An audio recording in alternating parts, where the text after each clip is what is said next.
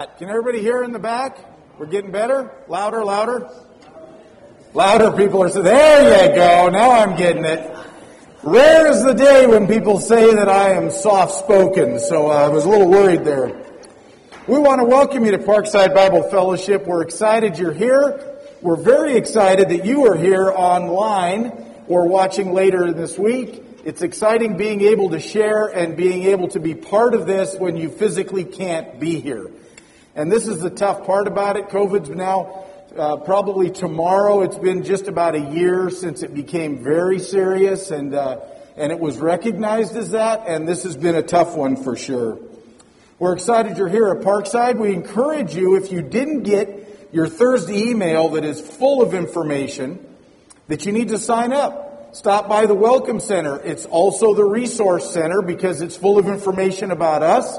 Our doctrine is online on our website. All of it's in here in the bulletin. It's also back here at the Welcome Center, the membership packets and lots of resources, obviously, as well as getting your email dropped off.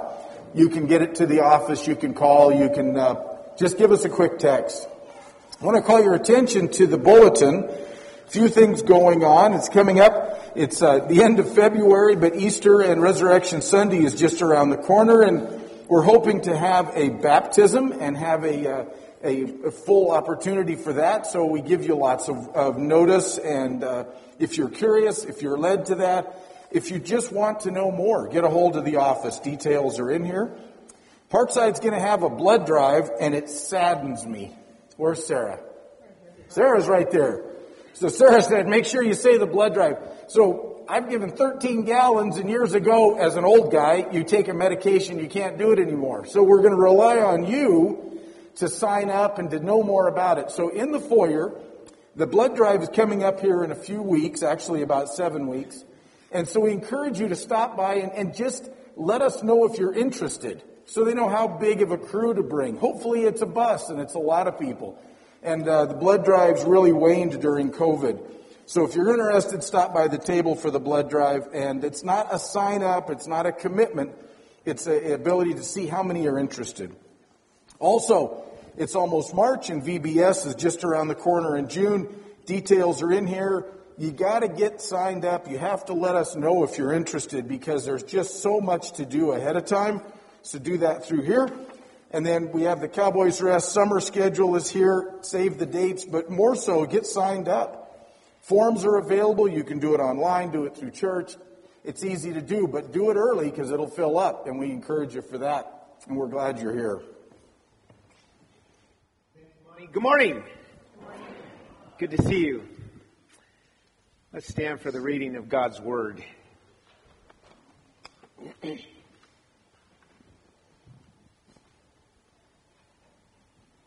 Psalm 145 and portions of Psalm 145. Great is the Lord, and greatly to be praised, and His greatness is unsearchable. One generation shall commend your works to another, and shall declare your mighty acts. On the glorious splendor of your majesty, and on your wondrous works I will meditate. They shall speak of the might of your awesome deeds, and I will declare your greatness. They shall pour forth the fame of your abundant goodness, and shall sing aloud of your righteousness. The Lord is gracious and merciful, slow to anger, and abounding in steadfast love. The Lord is good to all, and His mercy is over all that He has made. All your works shall give thanks to you, O Lord, and all your saints shall bless you. They shall speak of the glory of your kingdom, and tell of your power to make known to the children of man your mighty deeds and the glorious splendor of your kingdom. Your kingdom is an everlasting kingdom, and your dominion endures through all generations. Let's pray.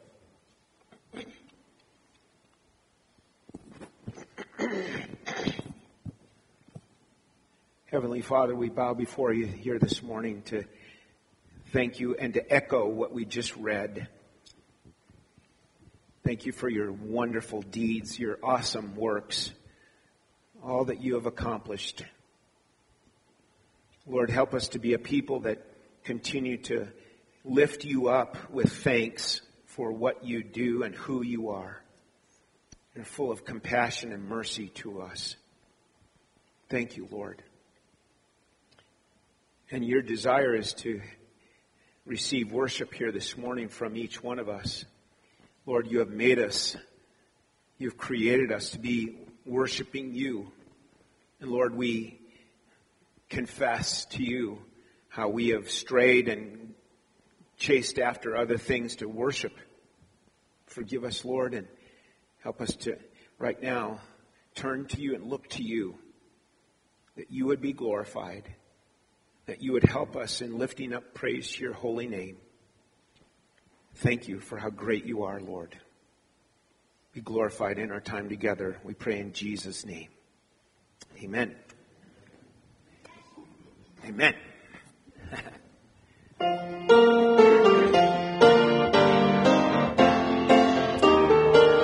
You know it. Let's sing it out. I sing the mighty power of God and make the mountains rise, and spread the flowing seas abroad, and build the lofty skies. I sing the wisdom that ordained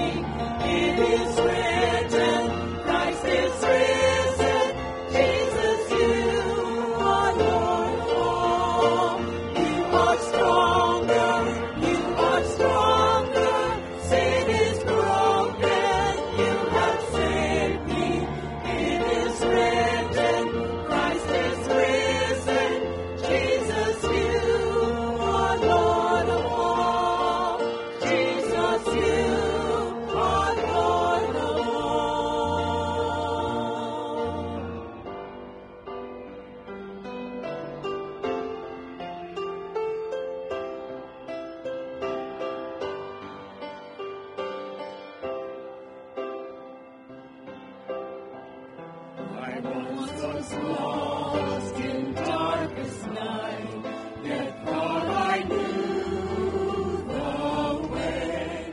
The sin that promised joy and life had led me to the grave.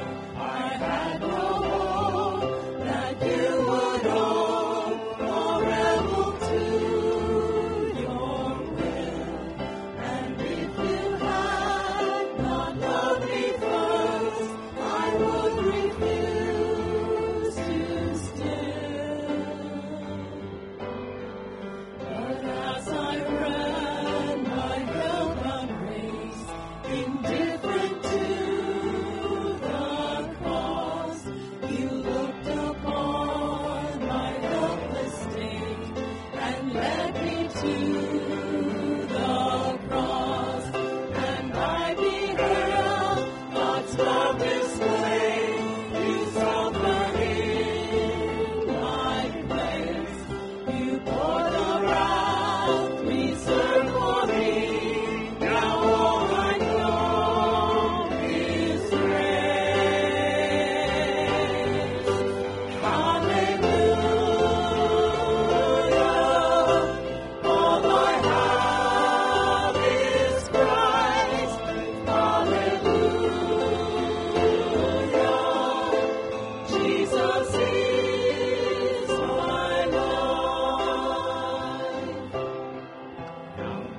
I would be yours alone and live so long I see the strength to follow your commands would never come from me.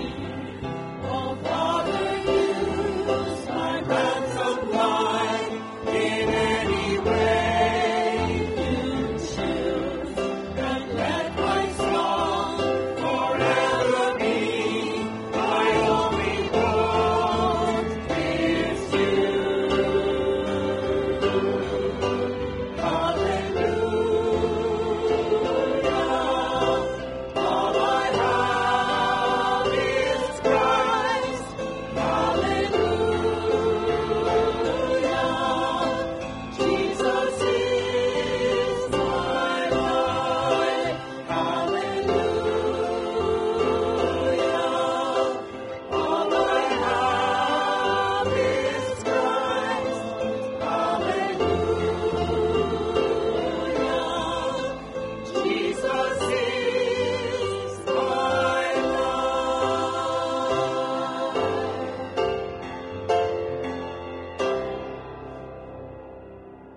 Amen. Thank you so much. Please be seated.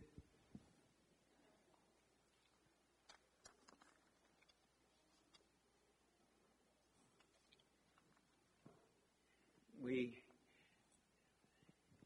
trust and pray that that is true of your life, and that Jesus is your life.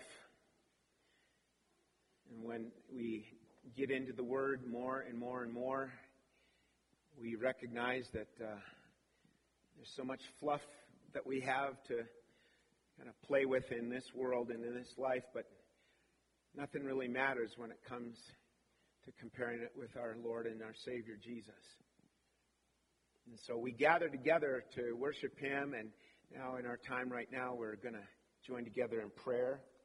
As you can see, we have a picture of dear Amun and Ghazala and their sons and their nephew. And so we want to be praying for Amun and Ghazala this morning.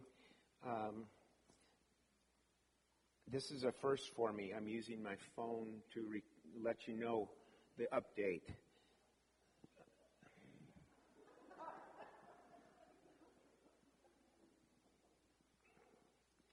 All right.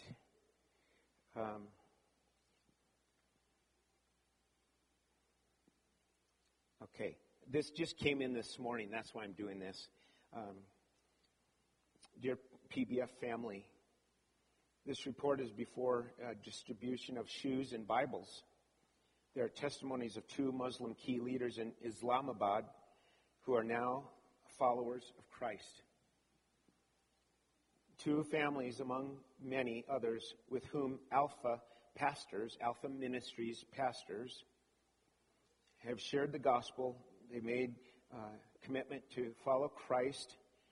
Keep them in prayers due to death threats. Alpha Ministries pastors Ashraf in Islamabad, shopping, packing, and shipping children's shoes for the villages. To deal with the logistics in Pakistan is the most difficult part. There are many challenges faced for being a Christian ministry due to red tape and bribery. Praise God for an active Alpha Ministries team to handle large distributions by prayers and God's wisdom. These children's shoes will be a means to introduce Christ to many Muslims and Catholics. We are excited for the harvest and to share the good news. We love you, Amun and Ghazala. And that's the update from them. We are privileged to support Amun and Ghazala in their ministry. They themselves are in New Jersey. That's their home base, and they reach out to lots of ethnic groups there. So please remember them in your prayers. Also, along with that, we want to remind you to please pray for Pam Wickheiser as she still is healing over a bad knee, a bum knee, and also the fact that Sam is now in heaven and not with her to help anymore. So please pray for Pam. And little Amelia May Allen, just born last week. Yes. Please keep the Allens in your prayers, and especially Amelia as she continues healing. Also, something else that came in just recently, we support Peter and Heather Malakar in India, and Peter's father passed away last week. So please pray for that family as they deal with that and have a service for him. We're just, again, this is a great privilege to pray and to be together to worship. So let's join in prayer, please.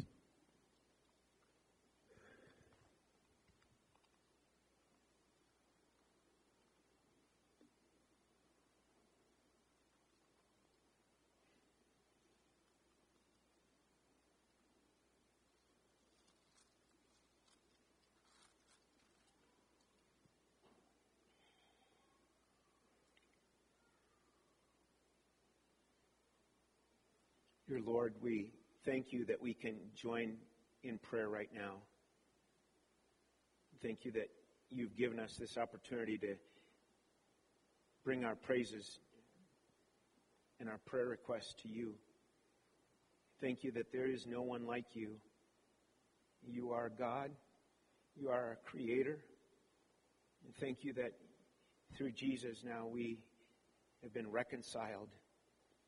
Lord, we praise you. Lord, do your work in our midst here this morning. Thank you that we've been able to sing praises and have this prayer time and look forward to time in your word. Lord, bless the proclamation of your word. Help Brendan as he preaches, but also, Lord, help us to have hearts that are eager and hungry to receive your word. Lord, we thank you so much that we can be a support to Amun and Ghazala. And Lord, as they have been unable to travel to Pakistan recently, please help the distribution of Bibles and shoes to go in an amazing way, Lord, that certainly doors would be open for the gospel to be shared, and that many young people, children, and even their adults, parents would come to hear the message, come to faith in Christ. Lord, thank you for Amun and Ghazala and what seems like their tireless work and their labor of love for you. And Lord, use them there in Metuchen. And thank you so much that we're able to be a support to them. Lord, help Amun's back to heal up. And Lord, bless the marriage of their son as that comes up soon. We're grateful for your many blessings upon them. And Lord, we thank you so much for Pam. And Lord, continue to be her strength in times of weakness. Lord, as she continues mourning the loss of Sam, help her to know of your presence and your peace in her life, even right now, Lord. Encourage her heart in the things of your word. And Lord, we also lift up Peter and Heather Malachar and their family as they mourn the loss of Peter's father. We pray that Christ would be exalted in that service, and that others would hear and come to faith in Christ because of this service that they'll be having. Lord, we thank you so much for Brooke and Andy and Amelia. And Lord, we lift up Amelia to you, thanking you for your care, your protection for her. And please continue to help her little body get stronger and stronger and more healthy so that they can come home soon. And Lord, we want to give you thanks for our mayor and our sheriff here today. Thank you for Kenny and Richard. Bless these men. Help them with the responsibilities that they carry. Give them wisdom, Lord. And thank you for your provision and protection over their lives. Thank you so much for your amazing love for us, your amazing grace upon us. Help us now as we hear your word. Be glorified in this, we ask in Jesus' name. Amen. And at this time, our children may be dismissed for Children's Church in the Fellowship Hall. Okay.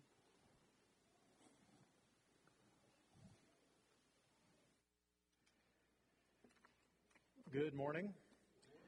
Take your Bibles and turn to Romans chapter 11, please.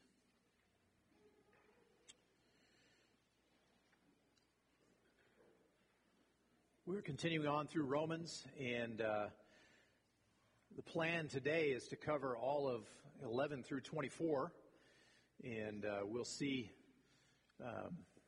if we can make it that far. Romans chapter 11, starting in verse 11. So I ask, did they stumble in order that they might fall? By no means. Rather, through their trespass, salvation has come to the Gentiles, so as to make Israel jealous.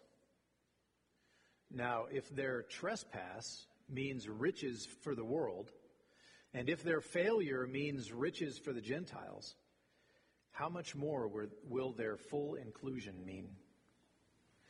Now I am speaking to you Gentiles.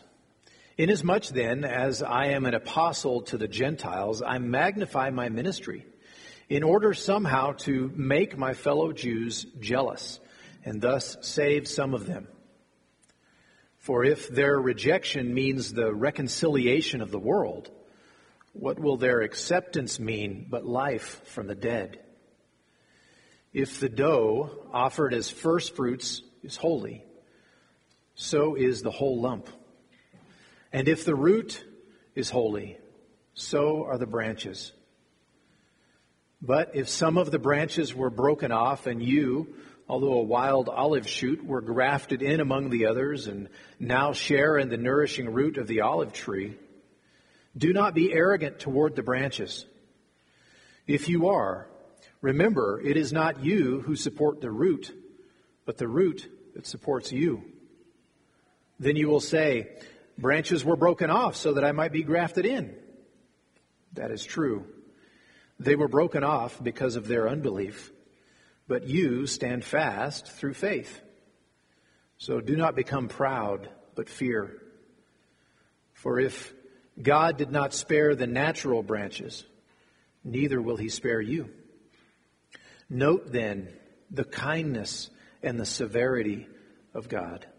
Severity towards those who have fallen, but God's kindness to you, provided you continue in his kindness. Otherwise, you too will be cut off. And even they, if they do not continue in their unbelief, will be grafted in. For God has the power to graft them in again. For if you were cut from what is by nature a wild olive tree and grafted, contrary to nature, into a cultivated olive tree, how much more will these, the natural branches, be grafted back into their own olive tree? Let's pray. Father, we worship you this morning. And we pause from our week. We pause from our normal course of life to worship you, to do so together, corporately. We bow down to you and declare that you are God, you are our God, you are our Savior, and there is no other. We give you honor. We praise you for what you have done for us in Christ, that we who were apart from you, we who were rebels and lost in sin, in Christ have been reconciled to you.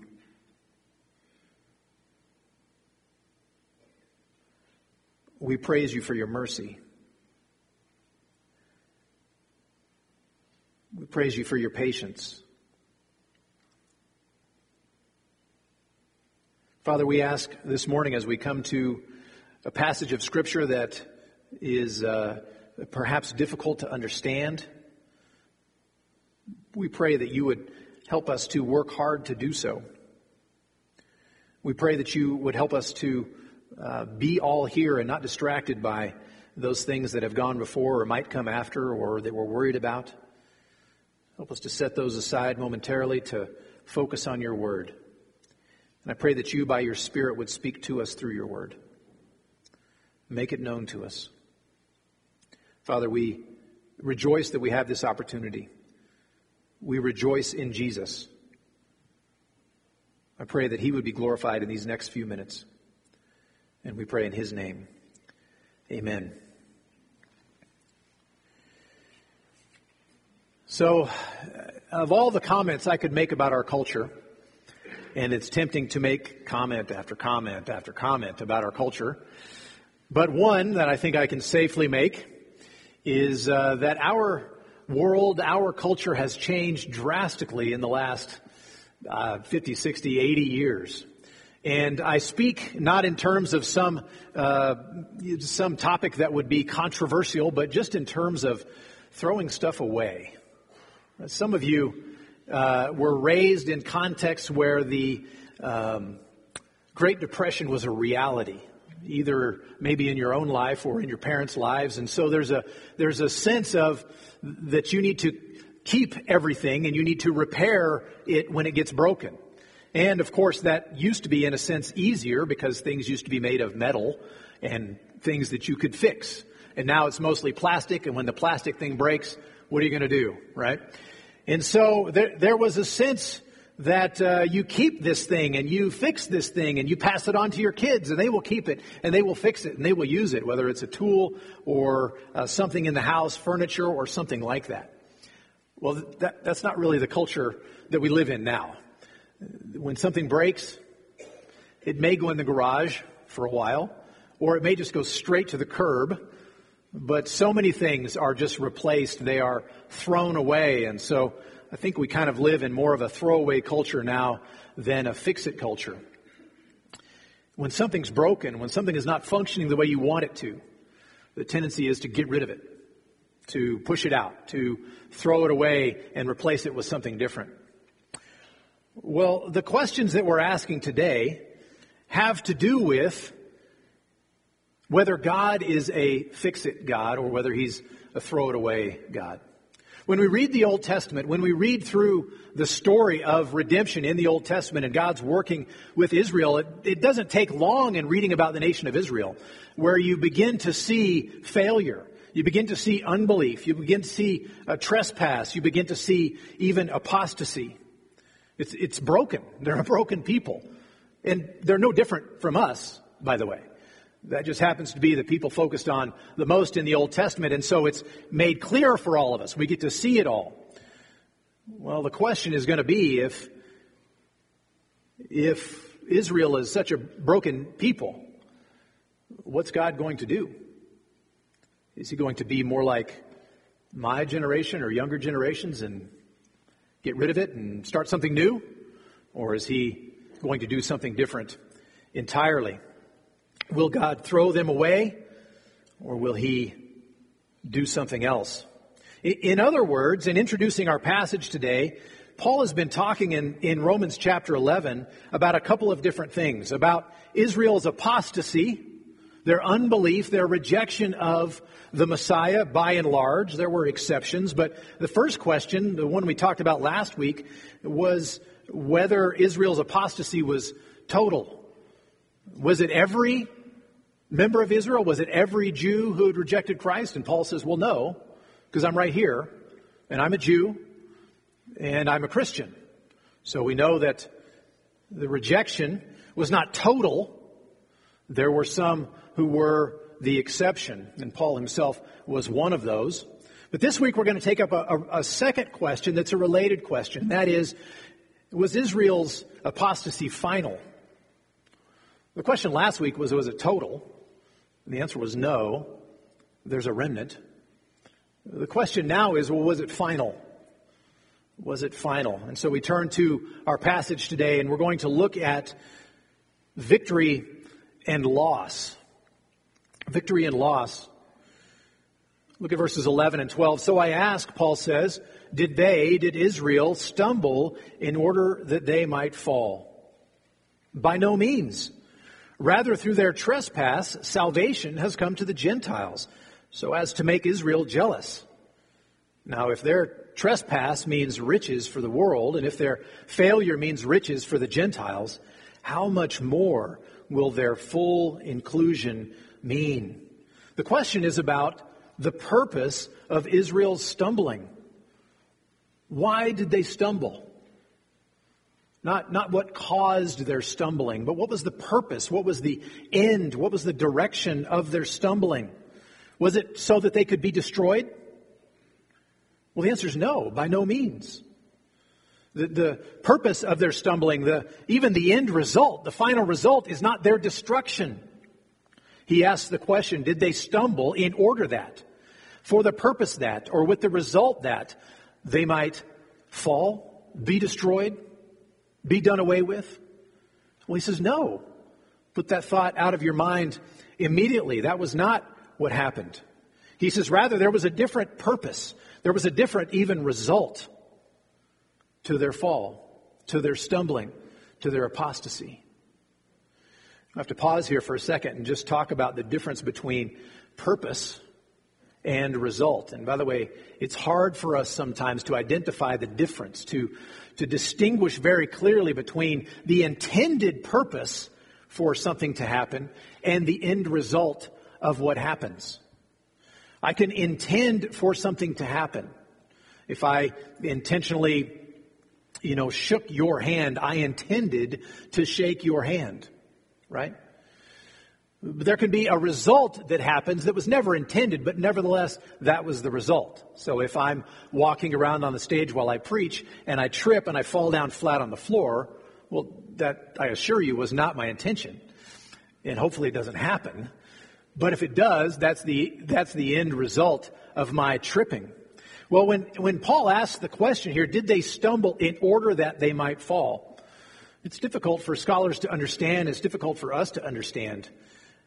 Is this purpose or is this end result?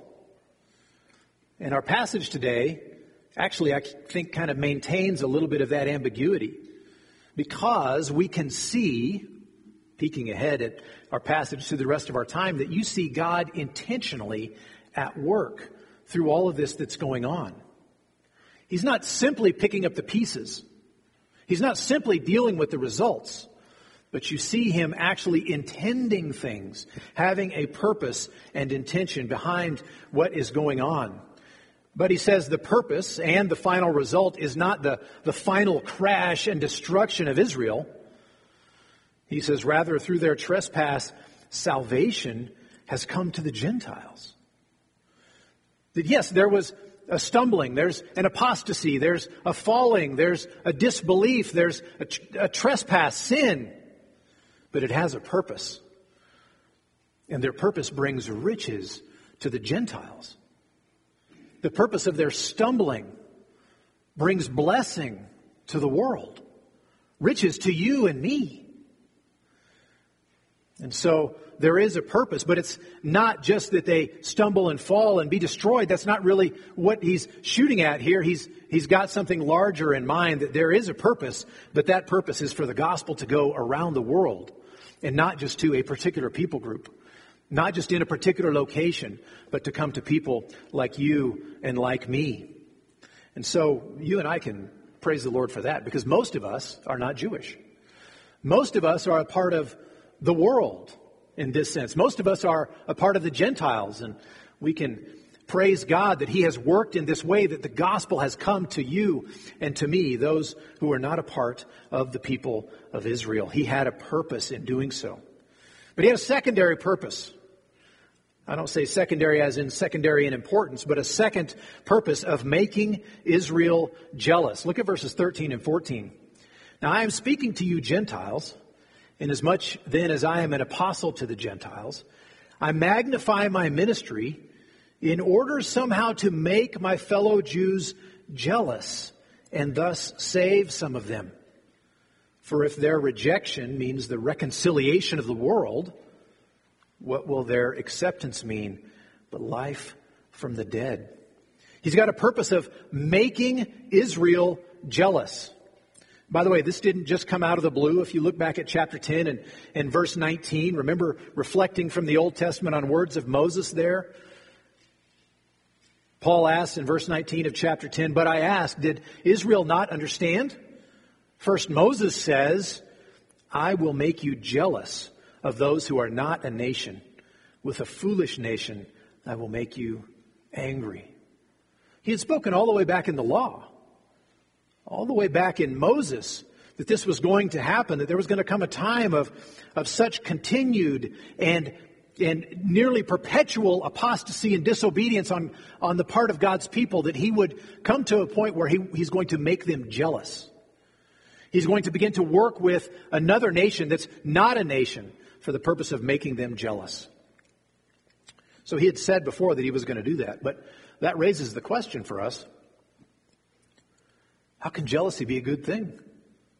Why would God seek after jealousy amongst his people? I mean, we teach our children not to be jealous, right? We believe that jealousy is a bad thing. Well, if we define jealousy clearly and be careful, then we can understand what's going on. Jealousy is essentially wanting what someone else has. And if we define it that way, we can see that it might have a good meaning or it might have a bad meaning. Mostly it's a bad meaning. Mostly that guy has a nicer car than me, and so I would like that. Or this person has a better situation or something, and so I want what they have. Well, that's bad, and there's envy connected with that, and that's a sinful notion of the heart. But there are instances when jealousy is appropriate. If a wife sees her husband giving romantic attention to someone besides her, is she right to be jealous? Yes. That romantic attention is hers and hers alone. And so, yes, she's right to be jealous in that sense. She's right to respond and recognize, wait a minute, this person is receiving what is mine. And a response of jealousy would be natural. And so, when we're talking about what's going on here with God making the people of Israel jealous, that's what we have happening. That Paul, who was an apostle to the Gentiles, his primary work was with the Gentiles. But we know and we remember everywhere he went, he would show up in town, he would go to the synagogue, he would preach there until he got run out of there, and then he would go to the Gentiles. And I teasingly commented that he would go right next door, and sometimes we know he did that, went right next door to the synagogue and preached there, not just because it's, a short walk to go between the two, but probably partially so that the Jews would see what was going on. That those who had rejected the gospel, those who had rejected the Jesus that Paul preached, that they would see this group of Christians right next to the synagogue receiving God's blessing. And that they would be drawn to a form of jealousy because what Paul was saying and what the New Testament writers are saying and what Christianity is teaching is that blessing of salvation was promised to Israel. That God said he was going to work with them. The blessing was going to be to them. It was to their forefathers. And here this blessing has gone right next door to the synagogue, to the primarily Gentile audience over there. And that would cause them, it's intended to cause them to say, wait a minute. Those blessings from God are being poured out on a people who are not a people. They're being poured out on Gentiles. That's supposed to be our blessing.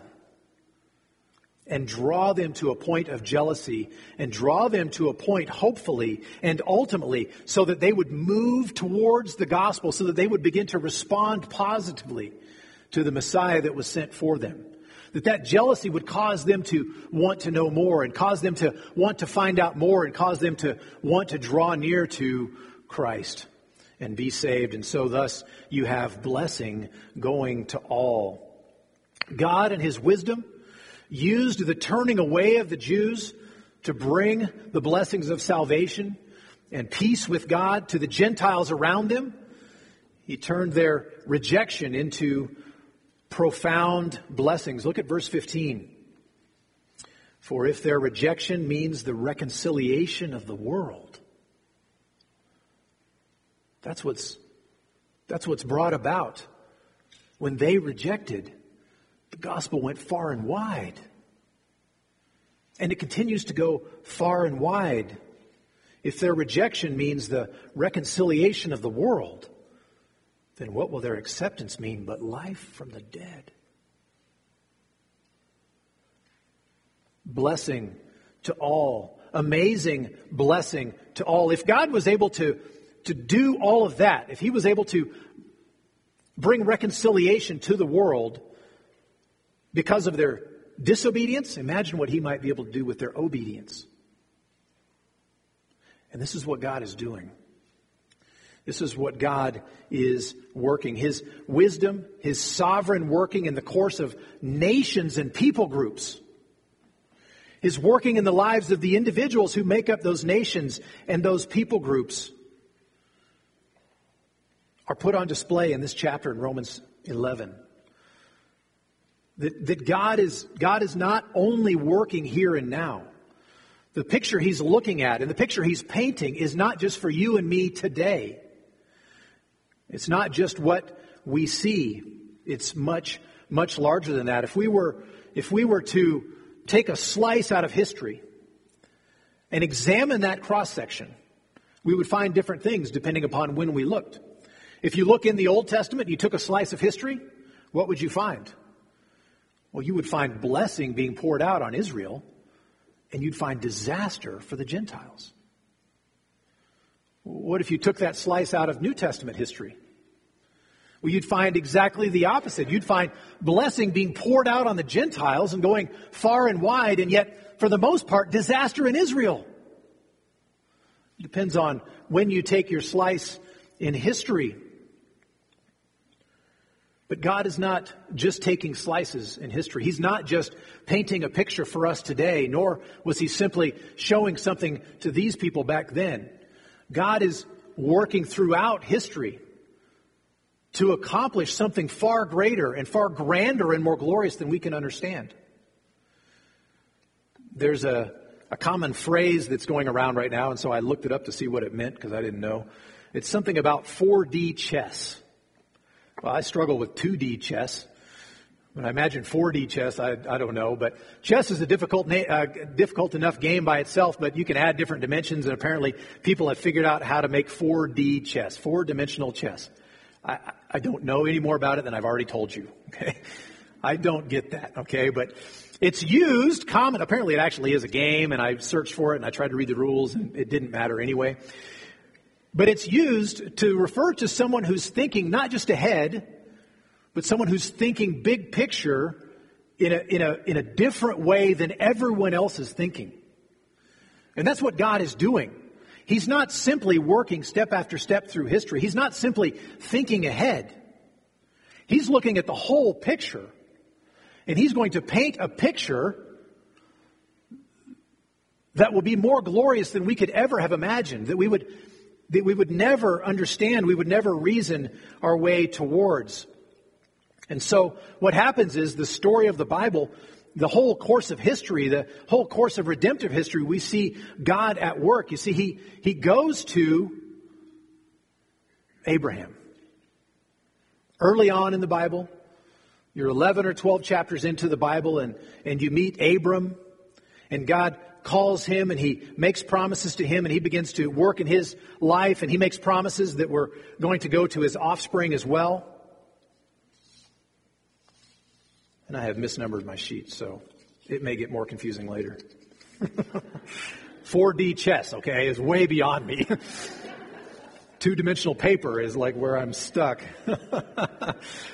He chooses, and He's working with Abraham. He makes promises to him, to his offspring, and He's cultivating them. He begins to cultivate this people. And at first, of course, it's just Abram and his wife.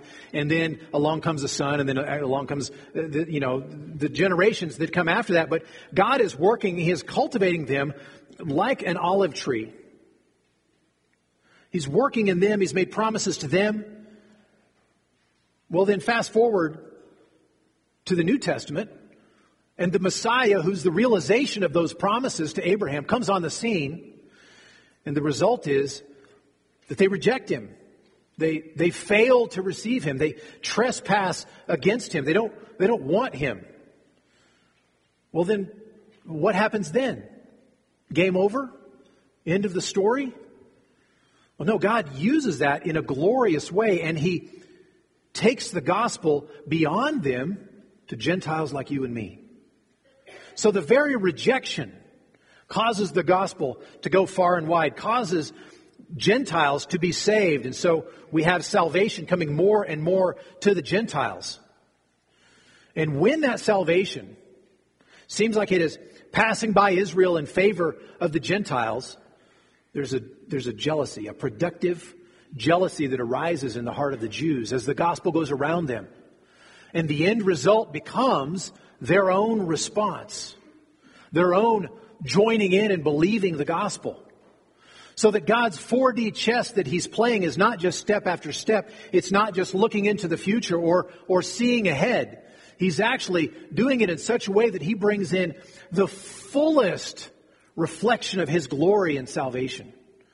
So that you have Jew and Gentile alike being saved. So that you have the gospel going far and wide. So that you have even Him using the disobedience and the rejection of different people groups to bring about salvation. Broadly, in a greater and bigger picture than we could have imagined. And so that's what He's aiming at. That's what He's shooting for. And He says there in verse 15, if their rejection means the reconciliation of the world, then what will their acceptance mean but life from the dead? Now, some people think that refers to the final resurrection. Other people think it's a reference to something even more glorious than we can imagine, that the blessings of Israel coming in and of Jew and Gentile alike being saved in enormous numbers is such a wonderful and glorious thing that we can't quantify it. And so he says life from the dead. It's fabulously glorious. It's more glorious than we can imagine. It's the culmination of the greatest 4D chess playing ever. God being glorified in that way.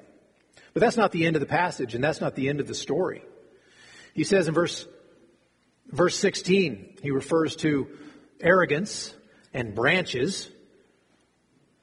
And, he enters into an image here of a root and branches and trees and grafting in this kind of branch and taking out that kind of branch, but then grafting it back in. And I don't know about that. And scholars debate over whether Paul actually understood. Some scholars think, Paul obviously grew up in the city because he didn't understand how it's done, because you don't graft this way, you graft that way.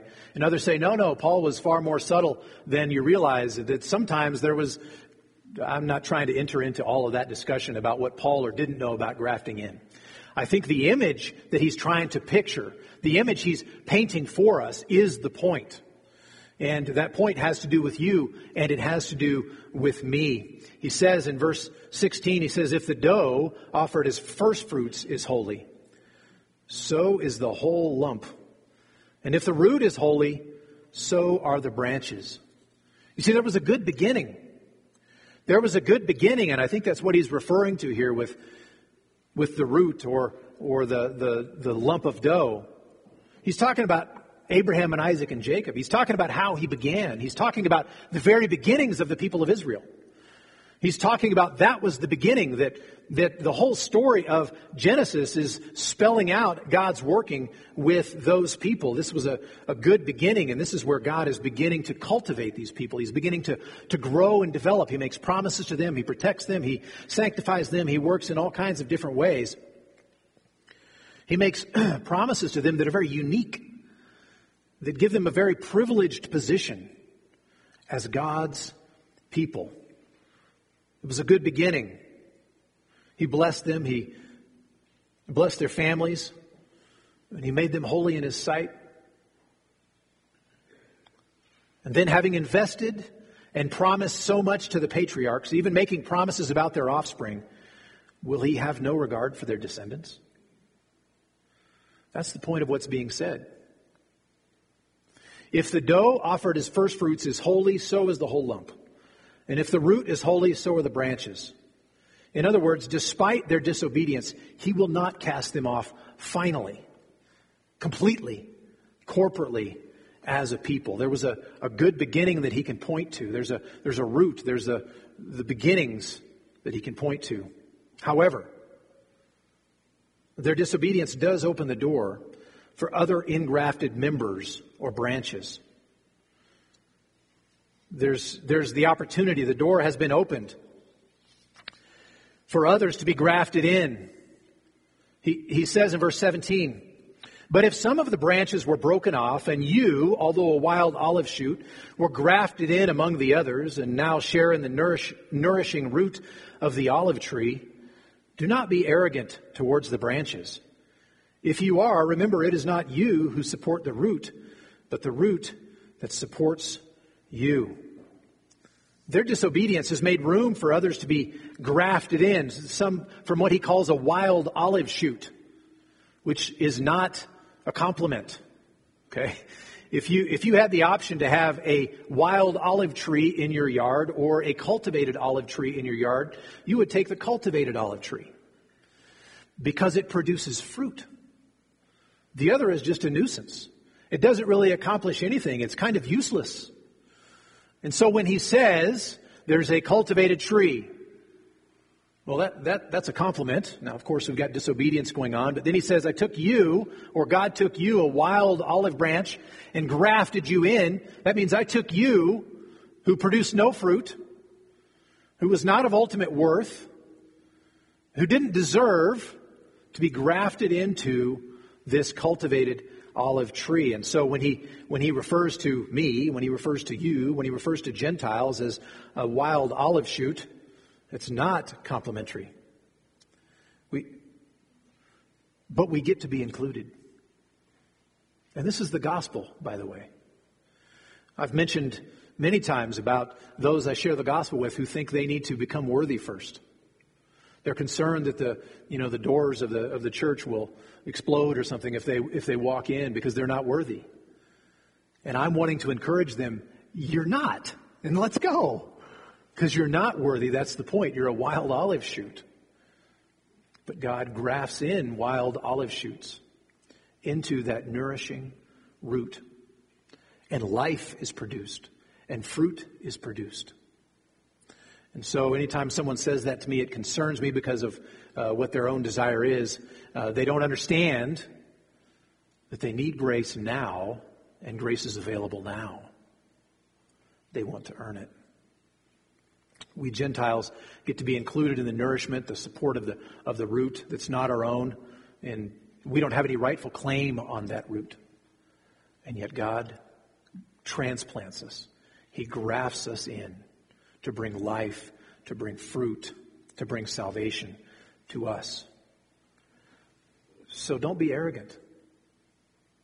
If you're a Christian, it's because of the grace of God in your life and not any superiority of your own. Better and smarter and more sensitive people than you or me have gone their whole lives without ever finding peace with God, without ever being reconciled, being saved. Being redeemed is certainly cause for rejoicing, it's cause for celebration, but there is no room in it for boasting or for arrogance on our part. We need to remember that. And then he gives a warning against unbelief. Verses 19 and 20. Then you will say, branches were broken off so that I might be grafted in. That is true. They were broken off because of their unbelief. But you stand fast through your faith. So do not become proud, but fear. The difference between the Gentile branch that's been grafted in and the Jewish branch that's been broken off, that's been taken out, is belief or unbelief. It's belief or unbelief. He's talking about faith now, and the warning he gives against unbelief is a warning that all of us need to hear in this sense. Sometimes we can find our confidence and our security by looking to a transaction that happened in the past. I have people come into my office occasionally and they're struggling and they're wondering, am I really a Christian? Am I really saved? If I were saved, I wouldn't have these doubts, or I wouldn't have this sin in my life, or I wouldn't have this struggle. And the temptation is to say, well, wasn't there a time, once upon a time, when you prayed this prayer? Wasn't there a transaction that took place? Wasn't there something we could point to that would settle the whole thing? Yeah, back in the day, this happened, and so yeah, I guess I'm a Christian. I don't like to do that. That's not the route that I take when someone comes in and they're questioning and they're wondering, am I really a Christian? Do I really know Christ? The questions I ask them have to do with their faith now, not anything that happened in the past, because that's not the point. I ask them, and I'm concerned about what is happening in their lives now. Do they trust Christ now? Or do they think Christ is pretty good, but I better supplement with something? Or do they think, yeah, I used to believe in Jesus, but now I don't really. I'm kind of just a good person or whatever. The question is about what they believe now. It's not about a transaction. It's about their faith. And the example of Israel here is part of that argument that Paul is making. When Jesus was dealing with the Jews, when he was dealing with, usually in the Gospels, Jew refers to a religious leader in the Gospels typically. When he was dealing with religious leaders, they would very often say, hey, we're sons of Abraham. I mean, I don't know what you're trying to evangelize us for. I don't know what you're correcting us for. We're sons of Abraham. Something happened in the past. God made a promise. God made these guarantees to Abraham. He worked with Abraham, and we're his offspring, so we're in, because this transaction happened in the past. And how often did Jesus have to correct them and say, well, if you really were sons of Abraham, you would believe me. If you really did bear the fruit, if that really was true of you, that you were a child of Abraham, that you really were right with God, you would see it in your faith. But it's not there. They were too often relying upon what had taken place in the past. Just like very often when people come into my office, they're trying to rely upon the fact that they walked the aisle, that they prayed a prayer and they really meant it, that they signed a card or they came forward at camp or something happened in the past and they're wanting to point back and examine, was that genuine? Was that real? Well, that's not the concern. What genuinely or really took place in the past, it's your faith. Do you believe in Christ for the forgiveness of your sins? Do you recognize your own need for Him, that you don't measure up to God's standard, that you don't have what it takes, and He does, and you must have Him? You must have His record of righteousness applied to your account. You must have His payment for sin as payment for your own sin. That's the question, is about, are we looking to Christ now, not did a transaction happen in the past? And I think that's part of what is going on in this discussion, is there's a tendency for the Gentile to say, yeah, but the branches are broken off to make room for us because we're, God's people 2.0. Here we are. We're the ones that God is blessing. He got rid of the disobedient bunch, and here we are. So, right? This transaction that took place in the past. And Paul is warning and saying, don't bet your hope, don't bet your life, and don't bet your future on a transaction like that. Examine your faith. Do you trust in Christ? That's the question. It's a warning against unbelief. And so in verse 21, he says, do not become proud, but fear. For if God will not spare the natural branches, neither will He spare you. The question is about your faith, not about your people group. It's about your relationship with God. It's about your faith in Christ, not about yours as a people group. That's part of the struggle I have with some of the things going on in our culture, politically, etc., is trying to pit people group against people group. This group against that group, whether it's economic or whether it's racial or whether it's religious or whatever, it's people group against people group. The message of the gospel is about you. Don't care what people group you're in. It's about you and your faith in Christ. The Bible says that you personally have guilt before God that you can't fix. You can't fill in that hole. You personally have an account to settle with God. And your debt is great. It is too great for you to pay. And that's where Jesus comes in. Who pays that debt? Who has obedience, perfect obedience and righteousness before God, and gives His life as a sacrifice to pay the penalty for you personally, not for a people group, for you. And by faith in Christ, you stand before Him reconciled to God, having that debt paid, having that righteousness as your own. And so the call here is a personal call, but it's also a call to churches, to Christian communities. No church will survive long if it looks to the past for its security, for its identity. Such a church just won't reproduce. A church is to lead its people to faith in Christ, not to historical roots. I'm all for historical roots. Historical roots are important. Things that God has done in our church or in the church in the United States, et cetera, in church history, those are important. Those are very important things, but we do not find our present hope and our present identity in those things. We find them in Christ. And any church that seeks to find identity in something that happened in the past, whether the good old days or when America was great or whatever, is destined not to reproduce. We are to proclaim Christ. And when culture like ours shifts so blatantly and quickly away from any sort of Christian values, it's tempting for Christians to want to huddle together and pretend like it's the good old days again. Remember when we dressed like that, and remember when we acted like that, and remember when we did these things, and we should gather together and pretend like it's the good old days. Well, Christianity is not about the good old days. Probably the good old days weren't as good as you recall, as good as I imagine they might have been or remember them to be. Christianity is not about that. Christianity is about Christ and about what He's accomplished. It's about knowing Him, knowing His Word, and walking with Him. And so, we lift up Christ before us. We preach the law to remind us that we are unable to meet God's standard, and so we need a gracious Savior. We preach the realities of sin and hell so that we know the consequences of life and death without a Savior.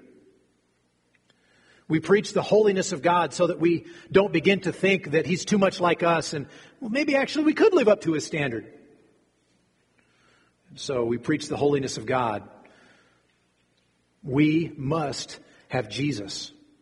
And so we preach Him and we keep Him constantly before us. And we talk about the gospel and we talk about our own need and we talk about what He's accomplished so that we will have Jesus before us and our faith in Him will be increased. That we will be looking to Him and realizing we need to look to Him and not just to the past. We can learn great things from the past, but our hope is in Christ and in Him. And so moving on to our last section, Paul talks about these realities, the kindness and the severity of God. In verses 22 and following, note then the kindness and the severity of God. Severity towards those who have fallen, but God's kindness to you, provided you continue in His kindness. Otherwise, you too will be cut off. And even they, if they do not continue in their unbelief, will be grafted in. For God has the power to graft them in again. For if you were cut from what is by nature a wild olive tree and grafted contrary to nature into a cultivated olive tree, how much more will these, the natural branches, be grafted back into their own olive tree? First of all, there's severity because some were cut off. Some were cut off. Severity towards those who have fallen. I've referenced 4D chess several times in this message, but the analogy should not give you the impression that it's a game, because it's not a game. The stakes are eternal. The stakes are infinite. We're talking about real, eternal, lasting consequences in the lives of real people. Some branches get cut off. Some branches get thrown away. And there are branches in Paul's illustration that perish. They end up being destroyed. That is a reality. When we're talking about God and salvation and eternity, we are talking about what is most weighty and most important and has the most lasting consequences. So there is a severity. There is a sobriety. God really is judge. And He really is holy. And His response to sin is wrath. And anyone who dies in those sins will receive that wrath. And it will be eternal. And it will be awful. There is a severity in the topic we're talking about, because some are cut off. But there is a kindness too, because some are grafted back in. This is the kindness. And do you sense the kindness of God in taking this tree that He cultivated, that He invested so much in, and then it went astray, it became apostate. And you have branches that are in unbelief, and they end up being taken away. And then God takes you and me, He takes Gentiles from a wild olive shoot and sticks us in there, grafts us in so that we now have life and can produce fruit. We who would produce no fruit on our own, who were wild and rebellious and left to ourselves, He plants in that tree and gives us life though we don't deserve it. And then He takes some of those branches that were cut off. And what does He do? He grafts them back in as well. He gives life even to those branches that He grafts back in. This kindness and severity of God ought to be a powerful motivator for us to share the gospel with our neighbors, to share the gospel with those we love. There is such great kindness in God, but for the one who dies in his sin, there is a severity that will last forever. There are consequences. We are talking about eternity. We're talking about eternal souls. We're talking about severe judgment. And what we have to offer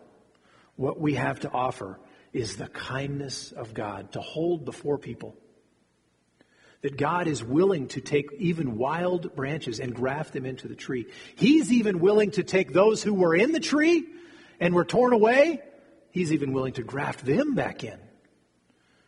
The kindness of God is amazing. The kindness of God is profound. His grace, His mercy, His willingness to work to save sinners. So you can see finally persistence and promise. Persistence and promise. Did you see the blessings are for those who persist in faith, those who continue in faith, those who look to Christ, those who believe in Him. Those are the ones who receive the blessing.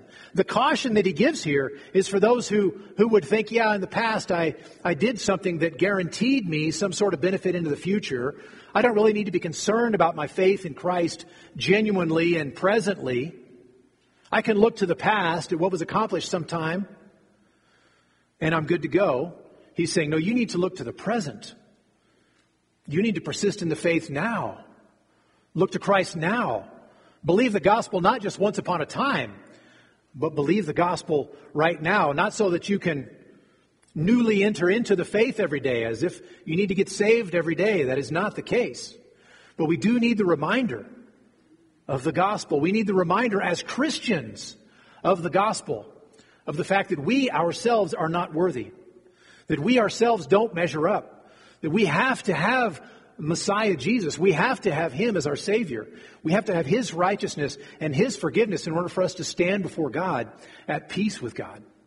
And so we remind ourselves to look to Christ today. To look to Christ today. And when tomorrow comes, we will say, look to Christ today. And when next Sunday comes, we will say, look to Christ today. Persist in faith. Persist in faith. But I love what he says about those who have been broken off. Look at verse 23. The conclusion of verse 22, he says, otherwise you too will be cut off. So he's referencing some who have been cut off. And he says, and even they, if they do not continue in their unbelief, will be grafted in. For God has the power to graft them in again. Even for those who have persisted in unbelief their entire lives. To the present, no matter their hatred of God, no matter their opposition of God, no matter that they've heard the gospel 100 times and have rejected the gospel 100 times, he says if they would stop persisting in their unbelief, they could be grafted in too. And that's the message for some of us this morning. You've persisted in unbelief. You've insisted upon rejecting Jesus. You've insisted upon going your own way. Maybe you'll get to Him later, or maybe you couldn't care less. If you would stop persisting in that unbelief, if you would believe the gospel, look to Christ not as your enemy, but as your only hope, then you would find that you would be grafted in. That even you who maybe have persisted in unbelief for 50, 60, 70 years, I don't know, you would find yourself grafted in. So stop persisting in unbelief and trust in Christ. That's the kindness of God, that even you who have maybe rejected God for so long, He still presents Christ. And in Him you will find salvation if you would but trust in Him.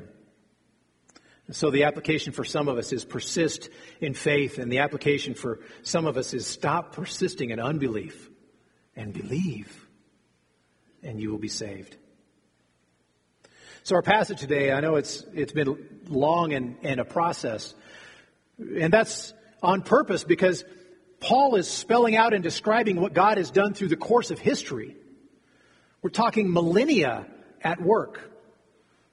That God has been putting together this portrait, this picture, this salvation that comes to the ends of the earth, where He even uses apostasy and turns that into the expansion of His kingdom. He's given us a glimpse into the wisdom of God and the care of God in the way that He saves sinners. We would never have imagined this path. We would never have decided to do it this way. And so, take heart when you look to those around you who don't yet believe. Even they, if they do not continue in their unbelief, will be grafted in.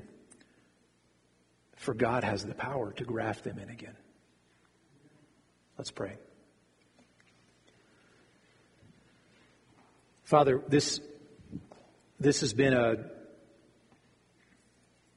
technical passage to work through in some ways.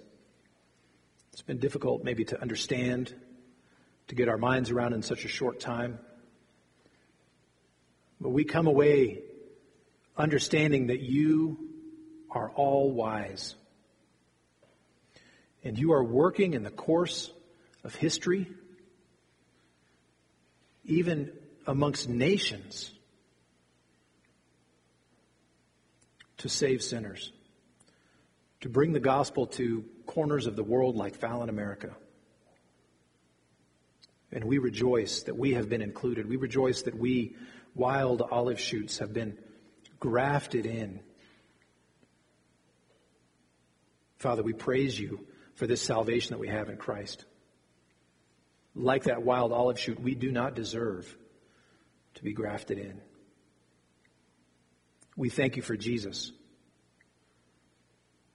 who gave his own life to pay the penalty for my sin, to the sin that I should have paid before you, the sin that I would owe, the penalty that I would owe if I died in my sin.